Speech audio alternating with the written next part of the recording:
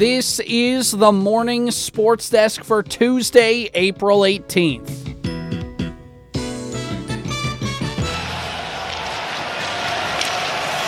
Cross-ice pass for Hartman, broken up by Harley. Hartman out front! Hartman scores!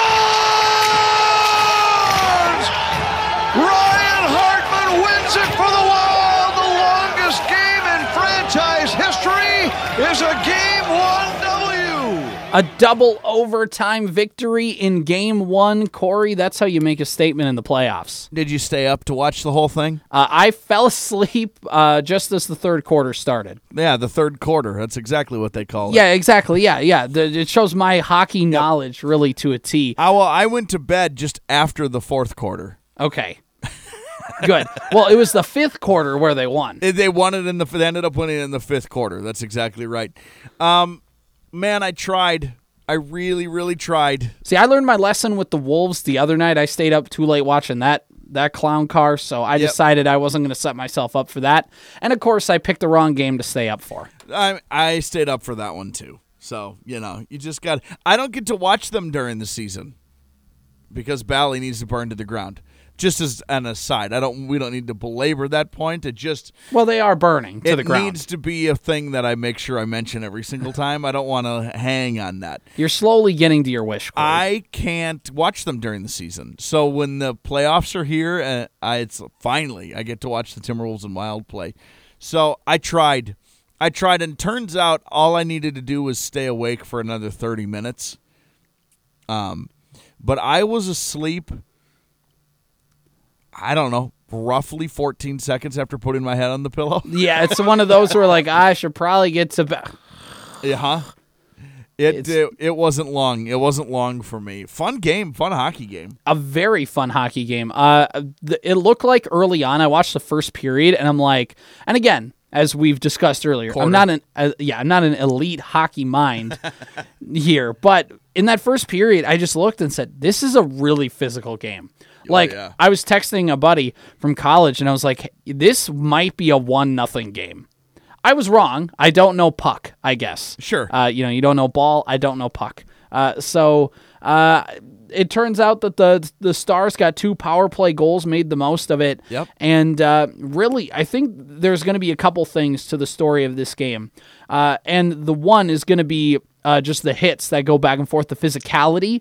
Another is going to be the hit on Matt Dumba, which we'll get to in a second. And the other is just going to be the Wild, who aren't the prettiest hockey team in the league, but they're in the words of John Gruden, they're a bunch of grinders, man. That's my takeaways. That's true. And it always makes me laugh that the ringleader in all of it is 5.5 foot tall Jared Spurgeon. Mm-hmm. The dude's just like a bully. He does not care who he's going to square up against. He will square up with anyone. He's not going to overpower you, but he knows just where to punch you in the gut to make you fall over. That's exactly right. As I was watching it too, I think Minnesota sports fans, I think every fan, no matter who your favorite team is, we've talked about the term sports hate before, right? Mm-hmm. We all have it. As Minnesota sports fans, we sports hate other franchises. I had a lot of sports hate for the Yankees this weekend. Sure, yeah. The Yankees are a great example. Obviously, the Packers are another really good example. New Orleans Saints. New Orleans. There's a number of them I could go down for the Vikings. For the Timberwolves, right now it's fun to sports hate the Memphis Grizzlies. The Lakers, just because they're the Lakers.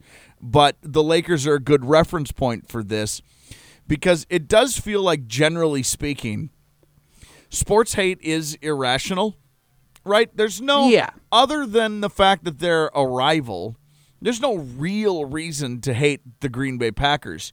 They have been a very good franchise for 2+ decades. They have won very, very as a sports fan, you should be like, look at them. That's awesome. But I'm a fan of their rivals, so irrationally, I just hate them. As that hockey game last night was coming back from a commercial break, and they're showing Mike Modano hanging from the rafters. Mm-hmm. Corey, for the folks at home, who's Mike Modano? Maybe the greatest Minnesota hockey player. Yeah. Ever. For the North Stars? For the North Stars, as they're showing Mike Modano hanging from the rafters of the American Airlines Center in Dallas. I think the hate for Dallas is rational. I think the sports hate for Dallas as a sports fan is a rational hate. That wasn't that long ago, really. 1993? When I was maybe, I don't remember exactly, but I was like a first, second, third grade, somewhere in there. When they left. So it was kind of just in front of me. I remember watching the North Stars, but I wasn't like, my heart wasn't attached to them yet. But if you're 40 and older and a hockey fan, man, does it feel good to watch Dallas lose in painful ways. Especially because Dallas is the trendy pick for people to be a Stanley Cup team. Right. On top of it all. So I just want bad things to happen to Dallas, to the Dallas Stars as a franchise. Hey, Corey, does Norm Green still suck? Still sucks. That's the text message I woke up to, by the way. After the Wild one, I was like, well, I know this game. There's no way they're still playing. That'd be amazing if they were.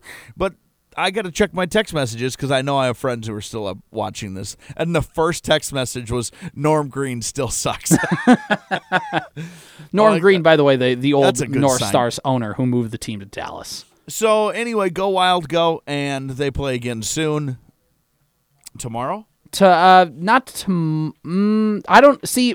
Here's my tomorrow night, 8:30 start time. Of course. And again, Minnesota and Dallas both in the same time zone. Why they both have to have games start at 8:30 is beyond me. By the way, it's going to be 8:50. They put it up in the corner of whichever game was before the Wild because last we can't night. have games overlap for some reason. Estimated start time now 8:50. Like, cool.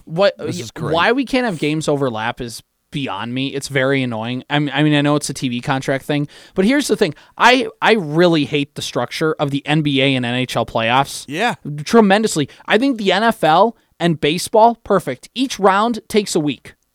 That's sure. With baseball, especially, even they've added more teams, and the length of their playoffs basically is unmoved because they understand short series early on and build your way up to these 7-game series.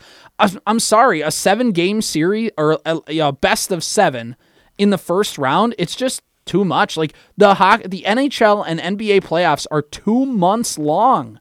That's way too long. We're not done until June. Yeah, for hockey. Yep. And then in late September they're going to be back doing it again. Yeah. I know. I don't like it because I just get burnt out of it, man. Like I don't. Whatever. I'm the rare exception. Like I said, I can't watch them during the season, so finally I get to I get to watch my favorite teams for however long that they're alive. Well, if the Wild and the Wolves' recent track records, you'll be watching them for about another week. That's okay. I get a week out of it at least. Anyway, news, Corey, across the baseball landscape for your Minnesota Twins. It's a good deal, one of those good deals for both sides. And Lopez, of course, is now part of a core in Minnesota that wants to contend now and in the future. They're in first place. They're off to a good start in the AL Central this season. They're able to bring back Carlos Correa. Of course, Byron Buxton is a star when he's on the field and healthy. So this is a nice young core the Twins have. That's Jesse Rogers of ESPN explaining the new contract, Corey, for starting pitcher Pablo Lopez, who just announced yesterday had reportedly signed a 4-year, $73.5 million extension to remain in Minnesota until 2027. Good, right? Yeah, really good. So I like this signing for 3 reasons. And the first reason is, one, you traded Luis Arraez to get Pablo Lopez. You need to double down on that. Like, if he's only here for this year and next year, which is all he was under contract for, you traded the batting champion for a rental player. And that's not good. Yeah, that's not. You needed to do this to keep him under contract. Also, he's pitched really well, by the way. Incredibly well. So he's pitched incredibly well, but you traded Luis Arraez to get him. You need to extend him long term. The second reason why I like it is because Sonny Gray, Kenta Maeda, and Tyler Mahle are all set to be free agents after this season. And Pablo Lopez was going to be a free agent the year after. So to keep him in Minnesota for the foreseeable future means that next year, even if all three of those guys leave, I could see the Twins having a rotation of Pablo Lopez, Joe Ryan, Bailey Ober, Louis Varland, and then you have Chris Paddock and or Simeon Woods-Richardson in that fifth spot. And that's without any other additions that they could make in an offseason. So it's a nice little bridge, and it keeps Pablo Lopez as the front man and ace of this staff for the next few years. The other reason why I like this signing is kind of what they've mentioned before, is that the Twins have is what that guy was mentioning for ESPN, is that the Twins are kind of building a nice little core here, not just with the young talent that they have coming up in the Royce Lewises and the Brooks Lees and the Alex Kirilovs, Trevor Lawrence, like that core of players, but you have Buxton, you have Correa, who, by the way, Buxton making $10 million a year base, loaded contract with incentives. Carlos Correa is making over $20 million a year. And then Christian Vasquez, who's the new catcher, making about $10 million a year. And by the way, Pablo Lopez, this contract roughly will average out to about $20 million a year when he's into that new extension. He's making $5.5 million this year. And that's about the going rate, Corey, for a not really great, but a really solid number 3 pitcher on a good team. So to get him that as your ace is a nice steal for the Twins, and it's still a nice enough chunk of change where you can look at it and say, hey, the Twins are spending money on pitching, which is something that Derek Falvey never did. Remember, they traded Jose Barrios because they didn't want to extend him. So it's they have a lot of confidence in Pablo Lopez after only a handful of starts, and the Twins kind of are. There's a lot of reasons why I like this signing, to wrap it up. It's cool that they are, as a fan, it's cool that it seems like they're committed to winning right now. Mm-hmm. And down the line, like you hinted at, like what's-his-face hinted at in the clip you played. That's really important. It's we have gone through a lot of times in our sports lives of like, oh man, in 3 years this could really work out nicely. Look out for us in 2 years. Look out in 5 years when this thing comes together. Watch out. And now there is that feeling where in 5 years, this could still be a really good thing, or in 3 years, because it moves quickly, right? In 3 years, this could still be really good, but the important thing is it could still be good because it's also relevant to now. Pablo Lopez has been awesome. He's been everything I think the Twins wanted him to be. He's been everything you said you wanted him to be. He's been everything I hoped he would be, but was nervous about, and I've been wrong about so far, which is really, really nice. And then, importantly, you mentioned two of the guys, but this is now in baseball, right? You're supposed to be strong up the middle, and strong up the middle includes your catcher. It includes your pitching, right? Vasquez, highly respected catcher around Major League Baseball. The Twins pitching staff being really good this season, he has a lot to do with that. He has a lot to do with it. Lopez, now you have your ace for the next 4 years. Mm-hmm. You have Correa at short, and you have Buxton in center, and DH. But like, you've made yourself strong up the middle. That's an old baseball cliche, but you've locked up those very important, traditionally important positions in the game of baseball for a really, really long time in some instances. That's important for the long-term stuff, but it's also important for right now.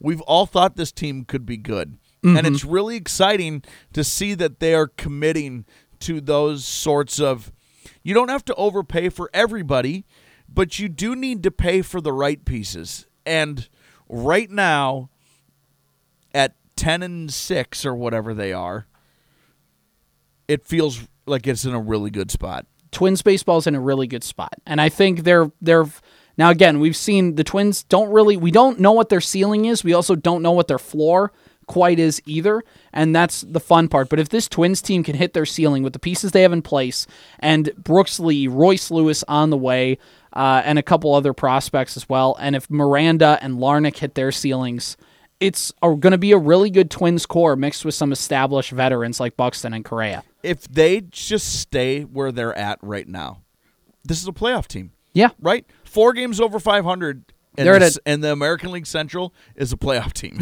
Well, they're at like a 90-plus win pace right now anyways. 100%. Exactly. Just keep the train on the tracks, figure out the issues with the offense. They're getting Gallo and Polanco back within the next couple weeks, I've heard. So it's fun, man. This is way better. This is way better than losing 11 straight. It's awesome. It's great. So go Twins, go Wild, go Wolf, and all that other jazz. This has been the Morning Sports Desk for Tuesday, April 18th.